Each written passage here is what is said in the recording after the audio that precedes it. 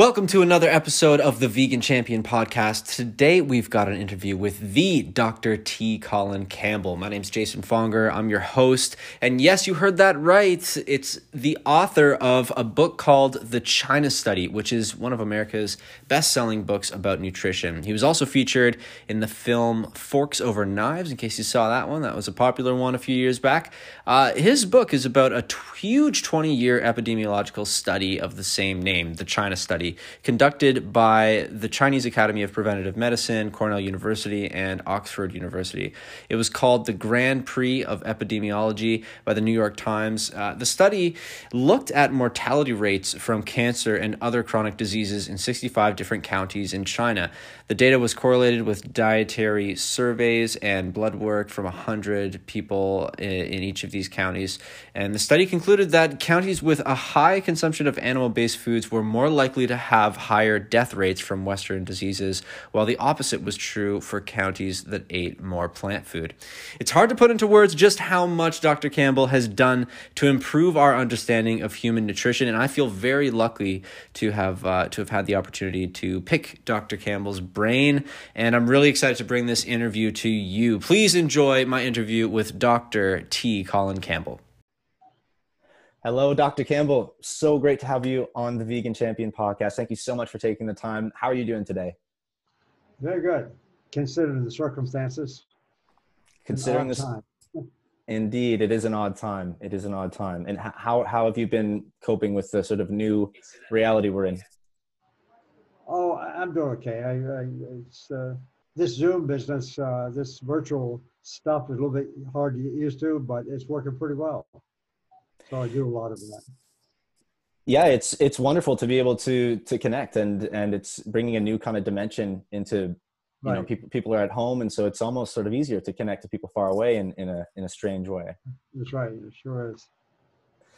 So I would love to have people understand, your story. Obviously, you are I don't even know the right word for just how important you are to all of the work that's been done to sort of further the understanding of what protein is. I mean, the first question I'm tempted to ask you is just that question: where do you get your protein? Because really, the way that people answer that question now is largely based on, a lot of the work that you've done. And so let's start though with, where do you come from? You are not a typical, animal rights activist. I've had animal rights activists on this program before. You are very much, a researcher and looking at this from a nutritional point of view. And you make a point of sort of distinguishing between, some people will say, you've said, you're not talking about vegan or vegetarian diets. You're looking at the science of nutrition, and it's great for people who, do want to take those sort of ethical stances. But I think what you do is very valuable in that you're sort of separating and saying, look, aside from all of that, let's look strictly at the science of what is the nutrition, what does the nutrition science tell us? So you actually grew up on a dairy farm, is that correct? Correct.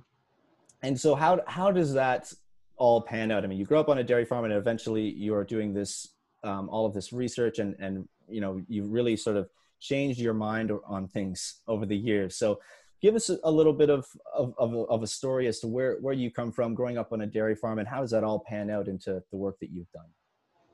Well, I still consider myself primarily just a farm boy, if you will. I was raised in Virginia, west of Washington, D.C. I actually milked cows, by hand, if you will. We had machines too.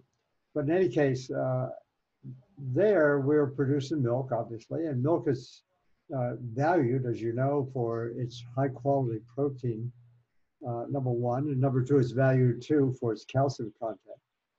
But so I was the first in my family to actually go to university after that. My father had just a couple of years of education. He was an immigrant from Northern Ireland. And so he was anxious for myself and my brothers and sister to get an education. So I went away to school, undergraduate, had a year in veterinary school, then got an offer to do a scholarship at Cornell University. There, I actually, in my graduate program, I did a research dissertation, that's experimental research, did a research dissertation on exactly figuring out better ways to produce more protein. And that meant protein from animal sources. So I was very much in that camp, clearly. Then after my graduate studies and sometime in postdoc at MIT, I then was appointed to a faculty in Virginia Tech University, biochemistry, Department of Biochemistry and Nutrition. And there we had a contract, by the way, from the US State Department to organize a program, a model program if possible, for feeding malnourished children in the Philippines.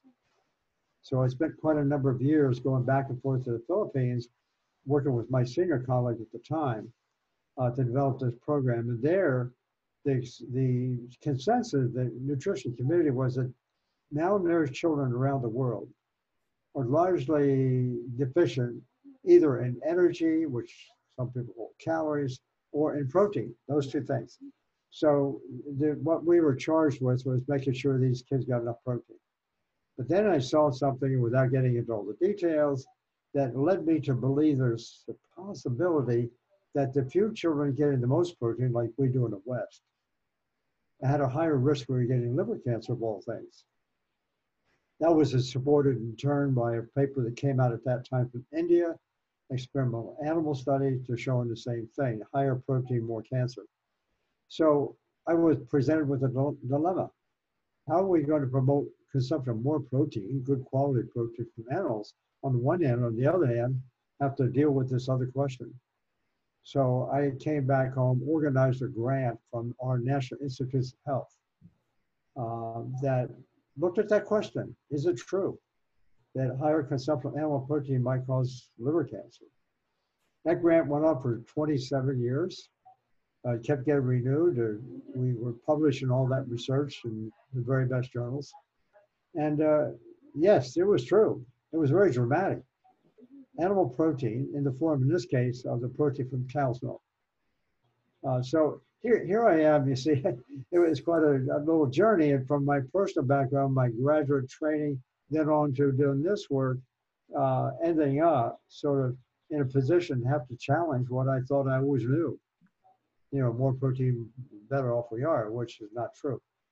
So that study, though, allowed me to get into some really substantive, basic questions about the relationship between nutrition and health, especially cancer prevention of all kinds. And we won't get into those details here, but as I got into these questions, I found myself challenging very fundamental beliefs about the whole cancer industry, about the drug industry, you know, about the kind of food we produce in the world.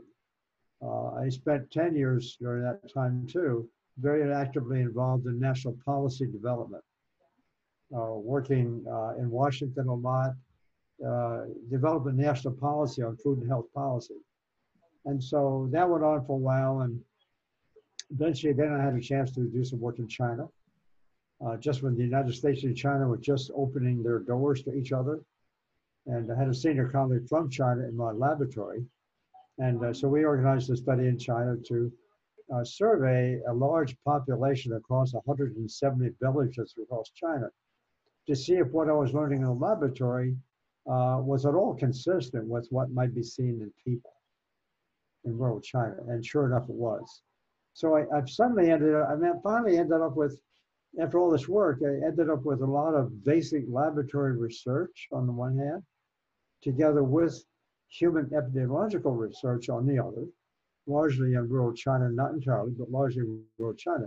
The information was the same, essentially. So it gave a lot of confidence to me that we have something here to think about, something rather different from what we traditionally do. Certainly it was challenging from my own personal and professional background. And so I had to change my mind. And eventually I was working on some committees in Washington at the National Institutes of Health and elsewhere, often being the only one to be doing this kind of research, but usually always. People got interested in what I was doing, whether it was the cancer community or other communities. And there was one occasion when in 1978 to 79, when I was on a committee, and there was a committee evaluating grant applications for research. We were the ones sort of determined who got the money, who didn't, kind of thing. And there was some interest at that time. Now, mind you, this is 40 years ago, where there was some interest arising at that time about the possibility that nutrition was important in cancer. Now we know it is, but in those days it was kind of novel. And some of the interest was dealing with, as I say, food, nutrition, certain kinds of cancer. So I was asked actually to make a presentation to my colleagues, something about nutrition. I didn't want to use the word vegetarianism because what I had arrived at that point in time was more plant-based. There's no question about that. And so I thought about it. I didn't know the word veganism. For me, I never heard of that word, but I didn't want to call it vegetarianism because that was not my motivation. That motivation that you mentioned before is an excellent motivation. I don't question that. That's not the issue. But at the same time, I wanted to make the argument that my entire existence, my rationale for doing what I did was based on science, fundamental science. And so that's what I did. It turns out that what I learned is very consistent with the vegetarian vegan community, as you know. In fact, I might tell this, I'm not going to give his name, but probably one of the leading people in the country, in the US at least, advocating for the vegan lifestyle, basically from an animal welfare point of view. He called me up, he didn't want me to use his name. He says, this is after some time after I published the book, The China Study. He said to me, he said, whatever you're doing, he says, you're doing more than the rest of us put together.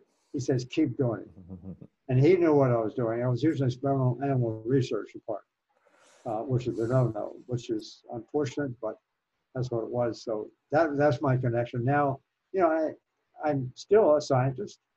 I eat this way. I appreciate those arguments, the moral arguments, and that's not the issue either. In other words, now that we got a bunch of arguments, environmental as well, environmental, cost of health care, let's say, the basic science itself. And so it all comes together. And I think at this point in time, we are onto something, totally, from different perspectives, different personal experiences. We got to change our diet. We got big problems in the world. Absolutely. And the sooner that we can get our friends elsewhere in our societies to understand this, the better off we're all going to be. So I'm going to continue to make the argument as from the scientific point of view that I learned what I learned. It was published in the very best journals in the country and internationally. I've lectured extensively. And so I'm finding now, and oh, by the way, that experience back on that committee, I didn't want to use the vegetarian vegan words, if you will, as I explained it. So I came up with this odd idea. Let's call it plant-based. That's where the word came from.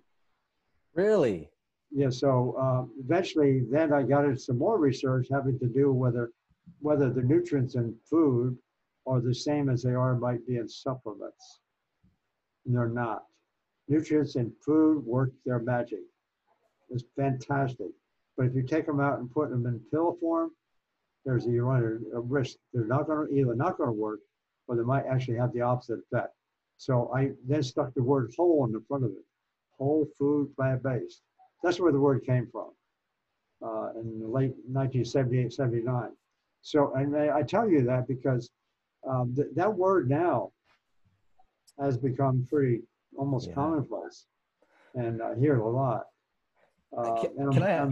Yeah, go ahead. I just a question on that, because there has recently been, I believe, kind of a hijacking of that term. My understanding of the term was that it was always sort of a way of, as you said, putting aside any ethical arguments, valid as they may be, and talking about the diet. Like, this is about the food that we're eating for a nutritional reason. But your intention of it originally, can I just clarify, was 100% plant-based. It does not mean plant-based is like, oh, I mostly eat plants, but I still eat some chicken and milk, but it's mostly plants. Because that seems to be what's happening, is people are hijacking the term plant-based now to mean mostly kind of vegan. So what was your original intent of the term? Well, your comment is excellent, by the way.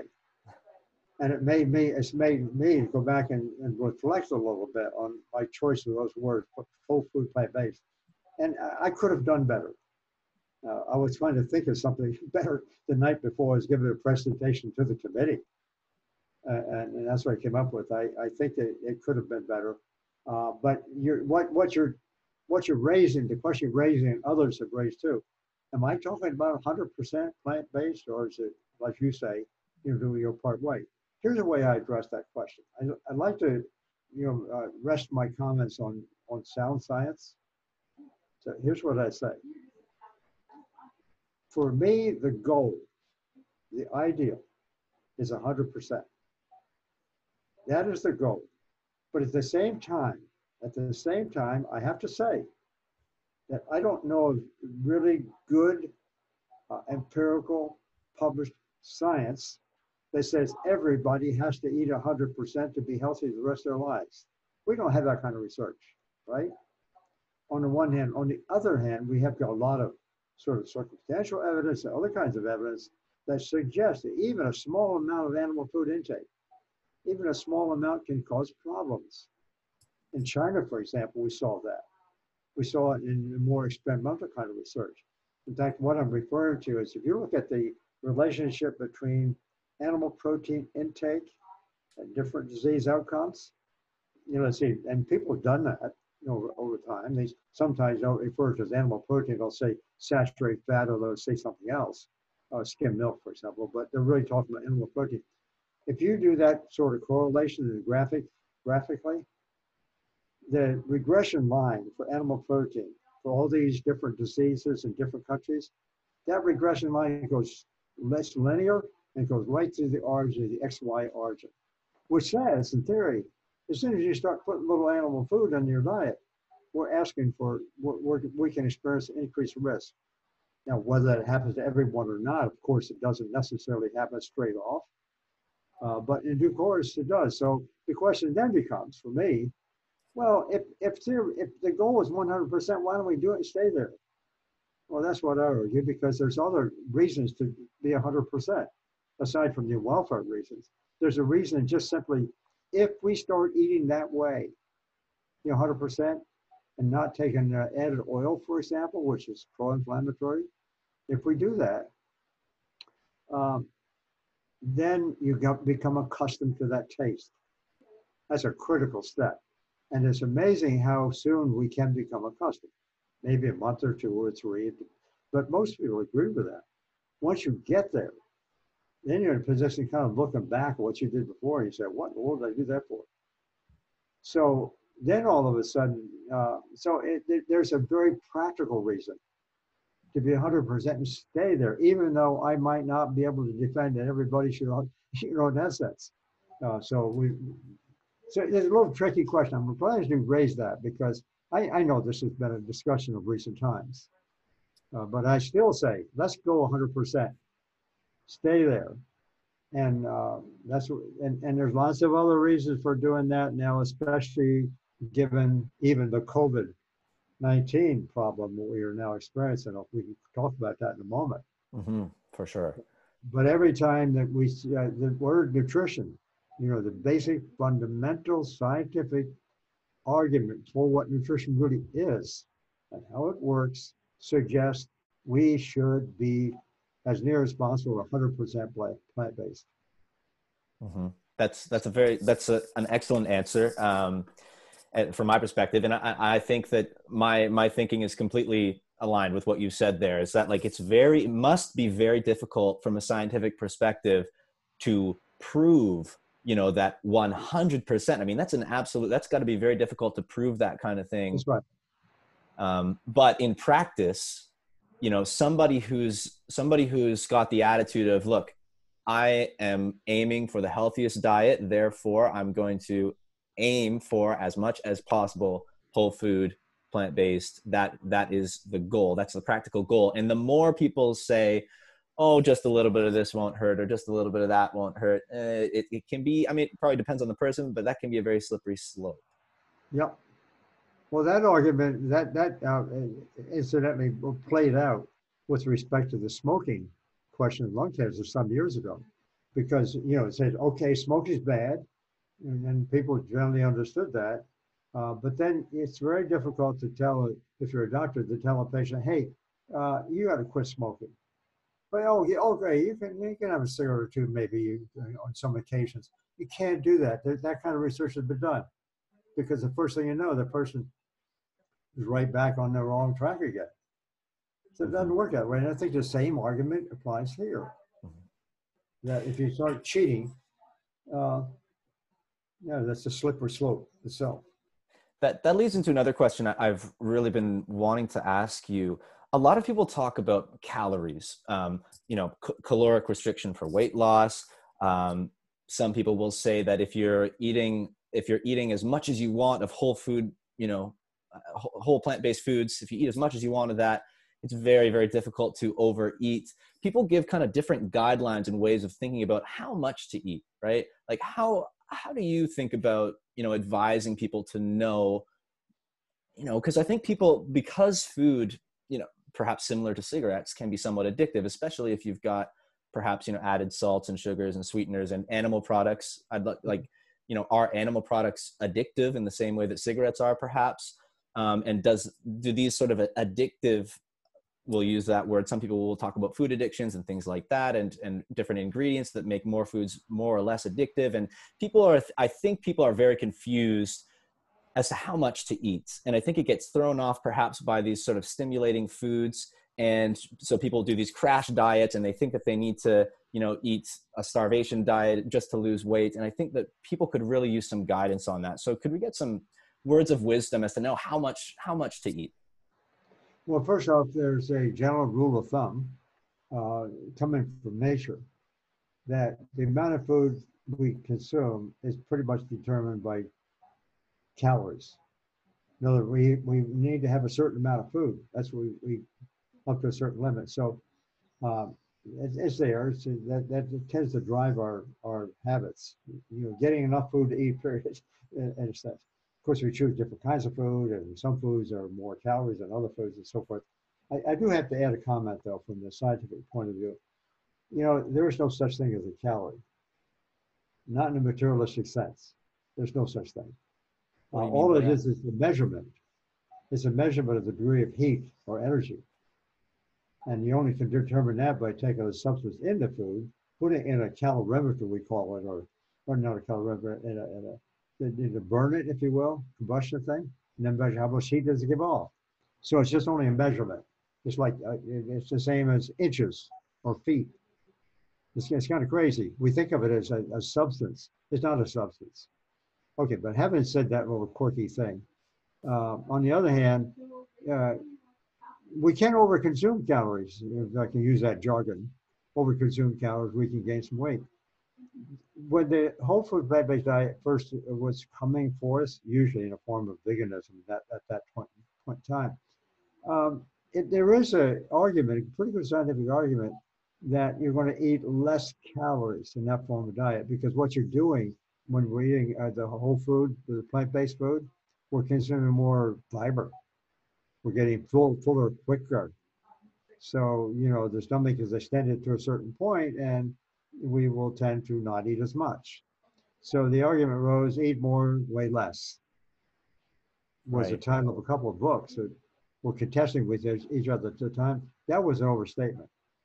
Okay. Because now we know we can overeat on plant-based foods and have obesity problems. It's easy, because all we need to do, okay, in a bigger setting, we're not eating animal foods, fair enough, right?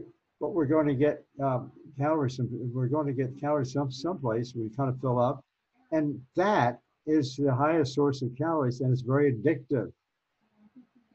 So we start adding fat, more and more. Sorry, you said fat is the highest source. Yeah. So the more and more fat we consume, usually in the form of added oils, even so-called good oils from plants, but usually in the form of added oils, and it really is addictive. We start using oil in our foods and stuff like that, maybe in cooking and dressing, so forth and so on. We have a tendency to use more and more, because that's one of our bad habits. The same with sugar or salt. They're all kind of addictive kinds of substances. And so what happens with the vegans oftentimes is that they may, of course, they're not consuming animal foods, but what they still want to get calories. And so they use more of the high calorie foods, especially added oils, and they get in trouble. So the health consequences of being a vegan on average are not much better, well, somewhat better than eating animal-based food because, they're eating food that's rich in fat and sugar, and salt, if you will. It's a nasty addiction. So what I'm saying, let's go eat a whole plant-based foods, the whole thing, right? And just have a little bit of modesty about it, and know that we can stray off a bit. For some people, a lot of people not, but some people stray off and just dump on oil and the sugar and this and that and everything else. That's not good. That's not good. So, eating a plant-based diet helps to control calorie intake if we want to talk about it that way. It certainly helps, but it's not the be-all and end-all for every single person. Yeah, I think that that's very helpful for people to sort of realize the benefits of eating a plant-based diet in the way that you're intending the term. And by the way, just quick, have you thought more about, like, if you could turn the clock back and use another term, have you thought about, like, what term you would prefer? Yeah, good question. I thought about that so much I just bored myself to death. I can't think of much better. But a minor change. Instead of saying whole food plant-based diet, I probably should say whole plants, whole plant-based diet. A whole plants diet, maybe a whole plants whole diet. plant diet, something like that. You throw those words around. I'm going back and forth on this thing, but now the whole food plant-based thing is kind of stuck. Yeah, it has. But there's a little bit of nuance there that we can talk about. But. Yeah, and I mean that's what I was going to get into is, like, I think it's very good to make that distinction. You have your standard, and even with non-vegan diets, you have your standard American diet with tons of fried food and processed, and then you have maybe, I don't know, another, like a Mediterranean diet, or like a diet from somewhere else in the world where they have a much higher amount of plant-based foods in the diet. Like, there's differences, right? It's not just vegan versus non-vegan, right? We do need to, if we're talking about nutrition, we need to consider the nuances there. And I think that's a good distinction to make. If you're eating, is it fair to say this, that if you're eating a truly, as you mean, whole foods, plant-based diet, no added oils, no sugars, or at least very, very minimal amounts, that you are basically able to eat to satisfaction? Like, is that a fair guideline? Like, if you're eating the right foods, eat till satisfaction. Yeah, that's right. Just be conscious of the idea that we can overeat if we are stressed, if we are this or that or something else. There's a statement, there's a belief in China and Asia in general, I think. They eat to 80% fullness. That goes back centuries. If we're eating away, and if you stop and think, as we're tending to get full, okay, do we really need to have that next bite? Sometimes you stop and think about it a little bit, you don't. Yeah. I'm curious as to your diet and how, what do you eat? Could you walk us through, like, what do you eat in a day? Like, just a typical day, just. My stock answer is I eat whatever my wife fixes me. That's a good answer. Well, we've been married for 58 years. She's gone along with this really well. We've had that's beautiful. Grown children and grandchildren and so forth. We all do this. It's 100% essentially. But in the morning, it's almost standard for all of us, I guess, in this business, is oatmeal. Cereal, oatmeal with some fruit on it. And if one wants to have some liquid on it called milk, don't use the dairy, there's plant milks we can use. I tend to not use any kind of milk, just hot oatmeal, maybe cold cereal, with lots of fruit. That's it. Sometimes we have pancakes, but more or less same thing. It's a cereal and fruit. with a really big helping of fruit mix or something like that. Then at Sounds good. lunchtime, it's salads of all kinds. I mean, we really get to a point, you're maybe probably the same way. I crave a salad. Yeah. You know, you can't go for more than 2 or 3 days yet. You know, I've got to have a salad. Yeah. So we had that for lunchtime, maybe soup. And then in the evening, a little, you know, more robust meal, if you could say. Cooked food, obviously. It's okay. It's no problem there. And my wife's got a bunch of recipes. Actually, those recipes too. Our daughter Leanne has a China study cookbook. Oh wow. And also, Your daughter's name is Leanne. That's actually my mom's name. oh really? Yeah. Yeah. That's she. In any case, she was in education, but she made this book, created this book. And there's been two versions of it. It's done really well. It's called the China Study Cookbook. And our daughter-in-law, uh, Kim Campbell, also has a book called book called Plant Pure Nation or Plant Pure Cookbook, something like that. Her We'll put it in the husband, show notes. our oldest son, who was the director of a film called Plant Pure Nation, that you could get on Amazon and Netflix, and Yeah, so people should his check that wife, out. Kim, incidentally, she's offering online quite a lot of cooking shows, if you will, how to cook. She's quite good at that. Beautiful. I'll make sure to put that in the show notes so people can check that out and get all the recipes. Yeah. Oh, there you go. Phone call. I got a quick test here. Sure. Yep. Okay. No worries. It's but yeah, that's great. So you know, I mean, I'm sure it's a hard question to answer because I'm sure it varies on the season, and you know, you want to get different vegetables in and stuff like that. But yeah, that's great. So we'll make sure that people can check out, you know, some of those resources if they're interested in some of the recipes. Yeah. So you know, it's really interesting to speak about nutrition. Sorry, go ahead if you need to take that. So the context in which we're speaking right now, I mean, if we can maybe move into a little bit of what's happening in the world right now, you know, there's some people who are upset when I bring up kind of some relevant facts to our current situation.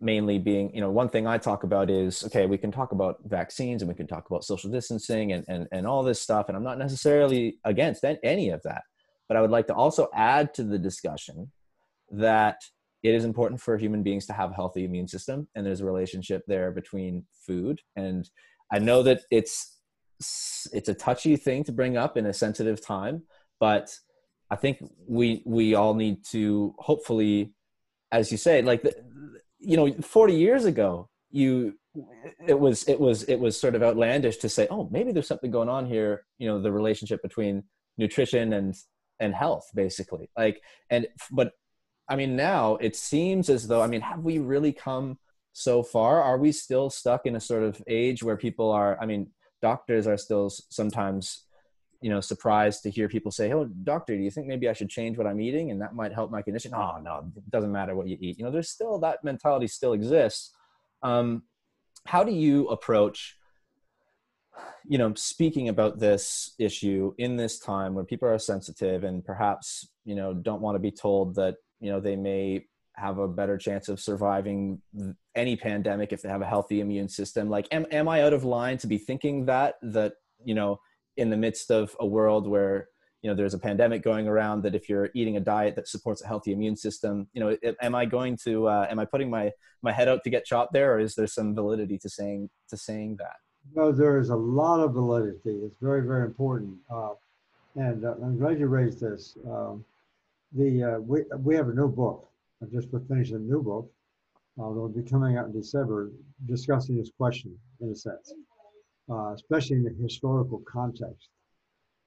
I got a lot of pushback for many, many years for some of the things I was doing and saying from my own community. And so I was at Oxford University for a year, and went back to look at the literature and the old literature and English literature. Found fascinating stuff in the 1800s, late 1700s, on into the 1900s that actually kind of set the stage for the situation we're now in, either in regards to nutrition information, but also in regards to the way we practice medicine. So that book is coming out, as I say, in December. I wrote it with my grandson, who's a literature, excellent writer kind of person. And so to answer your question, it's just had a long history. We kind of got stuck in this place. And what I have finally arrived, we didn't talk about this, but my own research over the years is there's one thing that I think that stands out for me. Maybe two things. Let's avoid animal protein. We don't need that. That story about animal protein started in 1839 when it was first discovered. And it was given the name protein from the Greek word proteos, which means of prime importance. You sort of begs the question, why did they think of this as prime importance? They discovered that this is the first nutrient discovered, and they gave it that name. So there was already at that time a fairly strong theory, but what it did, it came from meat. And therefore, all of a sudden now we had a scientific justification for consuming meat or animal foods. That's where you get your protein. Well, a lot of that history fed on itself and exacerbated the problem. And so we just got to a point over the years, over 150 years, to now find scientific justification for eating animals, which is not valid. And that's the story I'm sort of telling in the book. There was a second part of your question that you were asking. I forget Speaking about this, the importance of nutrition and supporting a healthy immune system amidst the pandemic is touchy topic. Well, in any case, it led me, all of that stuff, looking at the nutritional effect, if you will, in a variety of ways and in some detail biochemically. It turns out that I have a very different perception and even definition for nutrition than what I had myself. I taught upper class nutrition and introductory biochemistry in the university for many, many years. So the position that our research led me to is nutrition should not be considered only a bag of nutrients, each acting independently. That's wrong. But we talk about nutrition in the context of how much fat, how much protein, how much fiber, how much this, how much that. That's not the way to think about it. It's very misleading, because nutrition is comprised of almost infinite numbers of nutrients and nutrient-like substances. Can't even count them all. I mean, there's so much. And when in the form of the whole food, when that's consumed, the body seems to know what to do with it. Kind of breaks it down, digests it, absorbs it, sends it here or there and every place, and it participates then in our needs, our metabolic needs, if you will. And it turns out there's that activity is infinitely complex. We'll never ever work out all those details. And even if we theoretically could, it would change in the next nanosecond. And this is going on at more than somewhere between 10 and 100 trillion cells, none of which can be seen with the naked eye. Imagine that. Every cell is like a universe. And within that universe, there's just infinite complexity and reactions going on and so forth and so on. You stop and think about it that way. I think of it as what I call a holistic concept. That's nature at work. Okay, that's the first thing we really need to know, is that nutrition cannot be oversimplified. The best way to simplest form is just make a decision of what to eat. And my suggestion is eat whole food and basically make sure it's plants. And that would cover most of our needs, just doing it that way. But as far as the science is concerned, it's infinitely complex, always adapting. That's nature, always adapting. And so nature seems to know how to keep us healthy. All we need to do is give ourselves the right food. So with that in mind, and understanding nutrition that way, rather than starting out with something definite about some specific nutrient that's only confusing, because it's oftentimes out of context. Rather than starting it that way, let's back off and recognize that the whole thing is really what matters. That's where the real health comes from. Far less confusing. Keep the message simple. Just eat this whole food. And if one is in science or philosophy, something like that, want to know more detail, it's fine and dandy. Go work on it, figure out what's going on. But the message is really simple. And it's almost like end of story. Yeah, I mean, from my limit, like, look, I'm not a scientist. I'm just trying as a normal person to understand and kind of make sense of, a little bit why it is that plants seem to be so health promoting. One of the things that I've heard about and am trying to understand is sort of the microbiome and the influence that, plant foods help to create healthy, gut bacteria and so forth, and that the immune system is largely sort of dependent on some of those functions in the body, and that by, eating to get sort of specific, but like a high fiber diet, for example, I believe it sort of helps to feed some of the gut bacteria and the important, parts of our immune system that rely on that. And that, if there's a pandemic going around and it's like, well, whether or not you survive may depend on how strong your immune system is. Is there some validity there in saying, like, look, we need to perhaps, for our immune system's sake, people should be eating plant-based diets rather than just, sure, maybe the masks, social distancing, vaccines, not saying that necessarily any of that is a bad idea or unnecessary, but is this another defense mechanism that will, help people to be resistant and resilient to sort of, viruses, or is that just, it doesn't, do you think it doesn't matter how healthy you are, you get this COVID thing, it's just a roll of the dice, whether or not you're eating plants, it's not going to matter? Well, that's a very good question. First off, I totally agree with what you just said. Let's abide by the social practices that you suggested, to reduce our exposure to the virus if possible. So the face mask, social distancing, I really dislike it. And I don't think many people want to live that kind of life all the time. And so, but they're important. Let's also have some tests to see whether or not we've been affected or not affected. Let's have some tests too to see if we have been affected and maybe we formed antibodies. That's another sort of angle there. Here's the story that I am now basically just bringing to the attention of the public. Namely, it's this. The whole nutrition concept, as I just described it, whole food, all these nutrients working together, what they show, what that does, is it prevents a whole host of degenerative diseases. It's almost a total panoply of just all kinds of diseases. But most of our information has come from studies on heart disease, cancer, diabetes, so forth and so on, obesity. And so it's the same strategy to reduce the risk for all of them. Okay, and this, incidentally, it's not just about preventing them. Now we know you can use this kind of disease to actually treat people who have the problem. It goes back the other way. So it's both prevention and treatment. Mostly focused, as I say, on degenerative diseases, and then at the same time, it also enhances athletic performance, believe it or not. I've noticed that. That's important. And then, as far as these different systems are concerned, you told about the immune system, for example, or the gut microbiome. They're all, we sort of arbitrarily class them into certain systems.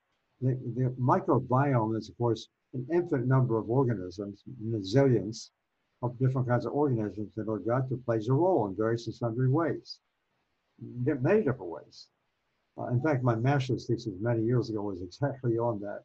I did, I think, the first microbiome study ever done, but I could change the digestion patterns by introducing the organisms from one species to another, and it can change it. But anyhow, that's another story. There's lots of systems. There's microbiome, as I said. There's the acid-base balance thing, which is a very touchy subject. It has to be just regulated within certain limits. There's the immune system. There's the cardiovascular system. There's all kinds of, there's the neurological system. All of these are grand, big systems that seem to address certain kinds of points of view. It's true what you said. people have thought that the plant-based diet that prevents heart disease, that's prevention of degenerative diseases, they're coming to realize, yeah, there's something there. It really works. They have kind of set aside the idea that that same formula can work on viral diseases, like the current pandemic, right? Mm-hmm. That has not been part of our conversation. Mm-hmm. You know, in science, has not been part of the conversation in medicine for sure. That maybe that doesn't work there, kind of thing. Well, it turns out in our study in China, where we were actually surveying diet and disease mortality rates for what turned out to be 170 different counties in mainland China and Taiwan, and we measured, you know, lots and lots of things, all kinds of disease rates, and we collected all kinds of information on blood and urine and food and analyzed food, and we had lots of information on nutrition. So that study actually enabled us to look at complex issues with some granularity, you know, looking at specific things, how they arrange one another. Turns out we also included in that study 4 diseases that are caused in large measure, or at least enhanced in large measure, by viruses. And in one case, that's the hepatitis B virus. In that case, we studied in some detail because that was focused on its causing liver cancer. And liver cancer was another hat I was wearing in cancer, working with liver cancer. And so we had an opportunity of measuring in that study the amount of antibodies against that virus, as well as the amount of antigens, as they're called. Antigen is the native form of the virus, the active form. So antibodies, basically, let's call it for sake of discussion, that's the inactive virus. Antibody, antigen is the active, so we got antigen, antibody, right? Mm-hmm. So viruses, they all have different, and they all tend to cause different symptoms. That's a given. We know that. You just name it, almost any name it, it'll be a virus that kind of does that. When it infects us, we get all these different symptoms at the endpoint. We all think they're all unique and all very different. No, they are in that sense. However, they have something in common. When we become infected with those things, that is, the virus is landing on us as a host, if you will, and the viruses survive by being on hosts. They can't even multiply themselves, really. They use our machinery in the cells to multiply themselves. They're very insidious. So viruses can be nasty. Obviously, it can be very nasty. So when we get exposed to it, the first thing the body wants to do with all these viruses is to come to its defense by forming antibodies. So for a lot of viruses, we eventually form some immunity, usually in the form of the amount of antibodies, right? Right.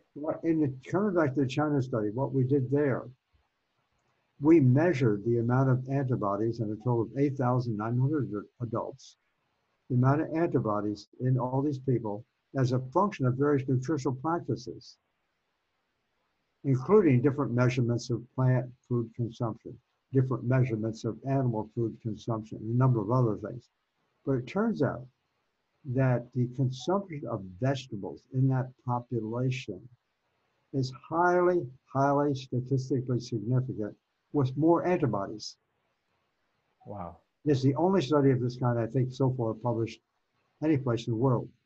So what we saw was a highly significant, statistically significant, if you're familiar with statistics, it's a probability level of 0.001. I mean, it's like one chance in 1,000. So in any case, so what we saw, this is real empirical data. I'm not making this up. It's not that people consuming more plants, more antibodies to that virus. Very striking. And we measure it different ways to prove the point. At the same token, people consuming more animal food, and it only took a small amount, because in rural China, they didn't consume that much. But people consuming more animal food, less antibodies. Therefore, that means when there's less antibodies, there's more antigen. The virus is active. Now it can do its dirty work. In that particular case, that virus causes liver cancer. It turns out, and this is studied within the laboratory, this experimental animals studies in this case, but I'm sure it's the same thing, the hepatitis B viruses causes liver cancer, period. When it's an active form like that, it turns out when we give more animal protein consumption, the liver really turns that liver cancer on. Unbelievable. So the consumption of animal food from that study we have, more animal food is associated with more viral activity, more symptoms, let's say, and less antibodies. In contrast, consuming more plant food, more antibodies, right? And the big difference, more antibodies and less of the activation, less symptoms. So basically, if I can let me just make sure. Yeah, go ahead. No, so just check my understanding here. So in the study that you did, you were looking at, what was it, 8,000, 7,000 people or something? 8,900. 8,900 people. 8,900 adult people. So what you found is a correlation between basically their body's ability to create antibodies. They're going to be able to do that better. Their body's able to produce more antibodies. The more vegetables they're eating, the less animal protein they're consuming. Right? Got that? Because the more you say it again, the more vegetables they consume. You said something about protein. I missed that. The more vegetables they consume, it helps them produce more antibodies. The more animal protein they consume, it seems to inhibit their body's ability to produce antibodies. Exactly. That's a big deal. That's a really big deal, because what this says is that will generally work. I'm going to suggest, this is a lot of stuff's got to be proven, but in biology, there's certain things that are commonplace. That kind of phenomenon will exist, as far as I'm concerned, for virtually all viruses. So that means we're being exposed to viruses continually on a continual basis. We have epidemics all the time. If people are eating this way, that is a plant-based diet, they're going to be continually resistant to those problems. So it's a long-term solution, as well as, to some extent, a short-term solution. And I say that advisedly, because somebody already got the symptoms, they're not eating. Well, you can't do much there with that. Obviously, that's too late. But you can, for those who are infected, once they test positive, before they're without symptoms, asymptomatic positive testing people, if they change their diets like that, we just begin to see significant changes in 1 to 2 days on something pretty amazing. Certainly within a week and even more in a month and so forth. But the point is that if we consume this kind of diet all the time on a continual basis, is what we should do. We're going to be continually resistant to those viruses, or let's say much less resistant. The viruses still land on us. I don't think the diet has anything to do with that. We may get exposed, but fortunately for a lot of people, if you got a good immune system, you're going to hardly even know that you were ever infected. That's the story. And some of the data is now just coming out sort of prove that point. That they'll tell you that for some they'll say it this way: for some strange reason, 80% of the people seem like they had the virus, but nothing much ever happened, or just something similar. They didn't detect it. Well, they were doing something, whatever it was, not altogether dying. Most of the people who are dying from this disease are people whose nutrition has been compromised. That is to say, they are not using the plant-based diet. That's why they're dying. They're in that position. It's like 95, the figures are between 95 and 99% of the people, older age, who are dying from this are obviously suffering these diseases like heart disease, diabetes, cancer, and so forth. That's why they're susceptible to it. Well, I'm very glad I asked you that question, and that is an extremely I think important answer for people to hear, right? And yeah, that's right. Just change your diet. Yeah, but there's obviously some science to back up, yes, what my thinking is that I was not aware of. I was not aware of that that science that backs up. I do want to make a point about that, since you're not in science. There's various degrees of scientific significance, okay? A lot of science, we will say we believe such and such and such and such, right? Based on the data we have. Mm-hmm. Uh, we can always use more data, to make more certain a statement we may have. Mm-hmm. So statements we may make, as to what we believe to be true, there's some degree of relativity here. If we want to be absolutely certain, which I would argue we should never be absolutely certain, but there's some methodologies in science that we use, like a randomized clinical control trial or something like that. But that's for drugs. That's not for nutrition.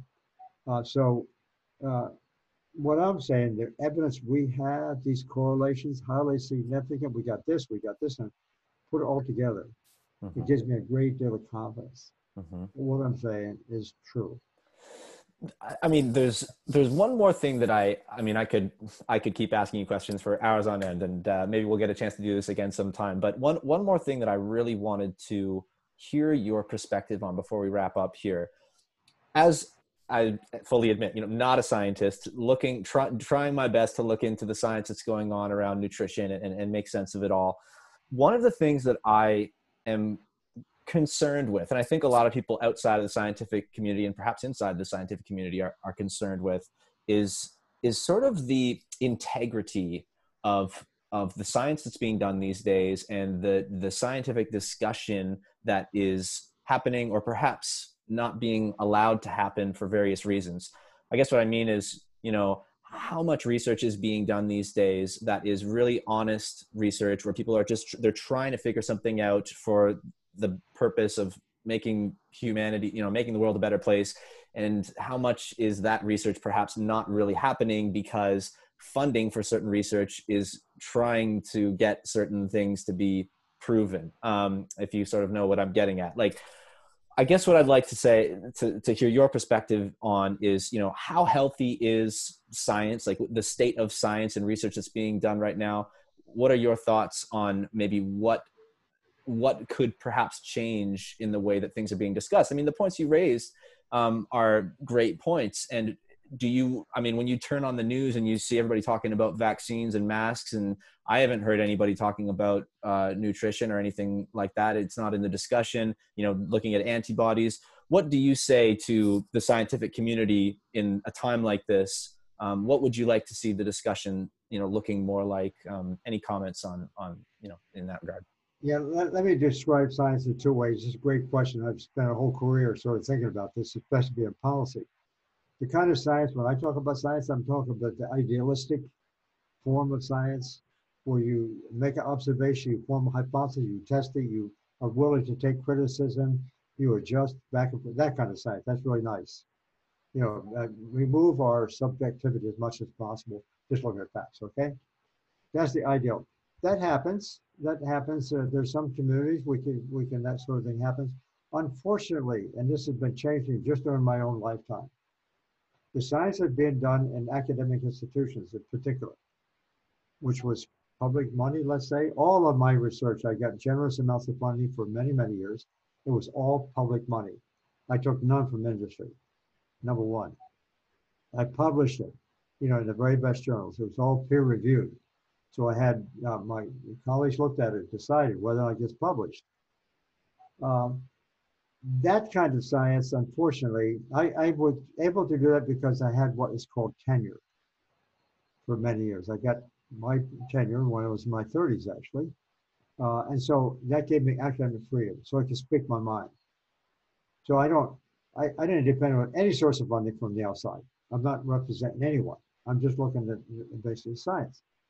Unfortunately, a lot of my colleagues these days don't have that opportunity because tenure has been declining, really seriously declining.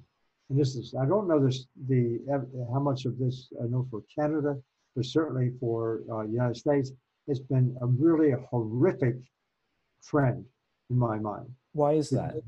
Well, because now, if you don't have tenure, then you can get hired to teach whatever they want you to teach. You can't stray outside the boundaries very much. Obviously, I've been straying outside the boundaries for my entire career on very specific things. And I've been able to do it because I had tenure. I felt protected.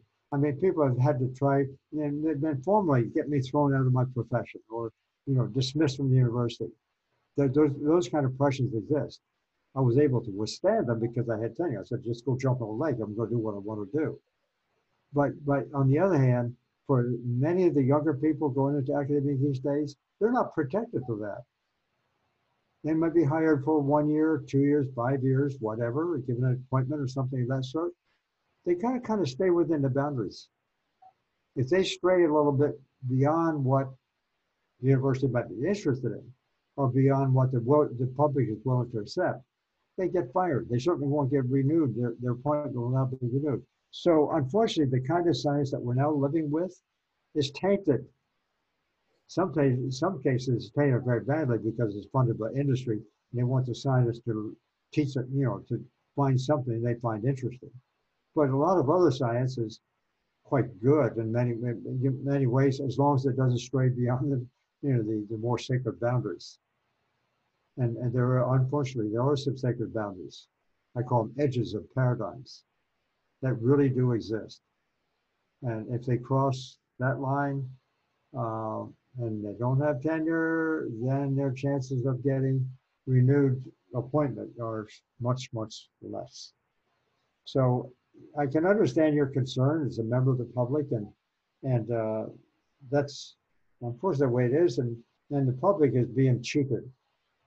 So I've worked at a policy area I did for about 20 years in this country and elsewhere, and so I know how policy forms, and the policies that we get, like dietary guidelines, for example. The United States and Canada cooperated on one occasion for that, but in any case, the kind of dietary guidelines we have are very important because they tend to set the standards against which you judge school lunch programs. You judge all kinds of things by these policies. And those policies, at the end of the day, they're issued by government. Scientists are on committees to make recommendations, but in the final analysis, they're issued by government, and government, at least in the United States, much less so in Canada, but certainly true in this country, we have the best politicians that money can buy. So politicians are prisoners of the economic system. Right. It's that simple. I want to be very blunt about that, and absolute about we have a system by which politicians, in large measure, have to pay attention to who's paying for their election. Now, when the government has the final say of what the dietary guidelines should be, you can guess the people in charge are responding to the politicians who appoint them. So, we are, in many ways, we're a prisoner to a system that now, in my view, is unfortunately, it's pretty corrupt. People are learning things, they're hearing things according to what the system wants to hear and do. I know I'm being pretty maybe acid about this, maybe too candid, but that's what I've seen. I'm telling you that about in the new book that I'm now publishing, some of that. And there are certain things we could do. Canada, let me make one remark for your Canadian audience, at least. Mm-hmm. Really interesting. The Canadian authorities and the American authorities kind of joined forces a bit. I know there was a time to issue a joint dietary guidelines kind of thing. Fortunately, the Canadians kind of did their own thing because the Canadians, they've issued these statements every 5 years. So the last round, the Canadians had the audacity and the courage to actually say something that's really deviates from the norm. They cautioned the public about consuming too much dairy. Yes. The United States did not do that. Canada did. So I say yay for Canada. Yeah, we have to give credit. Yeah, that's what you give credit what credit's due. They were running against some headwinds, obviously, to do that. Mm-hmm, but they did it. They did it. And I give a big hand to the Canadians for doing that. Me too. We just need to, and that goes back to the political system Canada has, quite frankly, compared to ours. I think the Canadian system, I've lectured most of the universities in Canada, actually, or the medical schools. And the Canadian system, as I'm sure you know, I see it from the outside, so you can look at me as an outsider making this comment, but the Canadian system is somewhat more socialistic, which has a meaning for me, because they're a little more conscious of serving the system. There's places they have problems too, like we both have problems, but they're encumbered to some extent. But they are a little easier for them to be bolder and look after the citizens. I've actually I've got a meeting with my local MP next week where I'm looking to discuss. There's a movement in Canada. Shout out to Nation Rising, who their mission is to end subsidies for animal agriculture in Canada. So I'm kind of interested to see if there's anything that I can do that can be done to sort of end that. But I mean, like, look, it's sort of, if we could get that done, where that, dairy was basically removed from, you were speaking about sort of basically the dietary guidelines that are put out every 5 years by the government. Right. And so what happened was the last one that was put out, for people who may not be familiar with, dairy was its own sort of food group, right? Or like milk or whatever it said before, that, they were recommending dairy, and then they took it off. So now, I mean, maybe you can talk about the change they made of it. I know we'll wrap this up soon here, but that was basically the gist of it, right? Is they took dairy off. They just they inferred, question about the so-called health value of dairy. Right. And that's what makes it that. Yeah. Made people start to think. I know the dairy industry reacted. They were not happy. They were not happy, so that's the way it is. Yeah. But we have to have more of that if we're going to save this world, for one thing. Well, that's perhaps a good note to end on there. Some positivity. There is progress being made, and again, I just want to thank you so much for your time today. I mean, is there anything else you wanted to add in before we wrap up today? Maybe some parting words. Just tell you, keep up your work. That's all. You're a young guy, and you've got lots of years ahead of you. We've got to solve problems, and I think that the biggest problem of all may be the effect of food consumption on the environment. That is probably the number one thing right now, because if we don't have an environment left, then talking about all these other things are moot.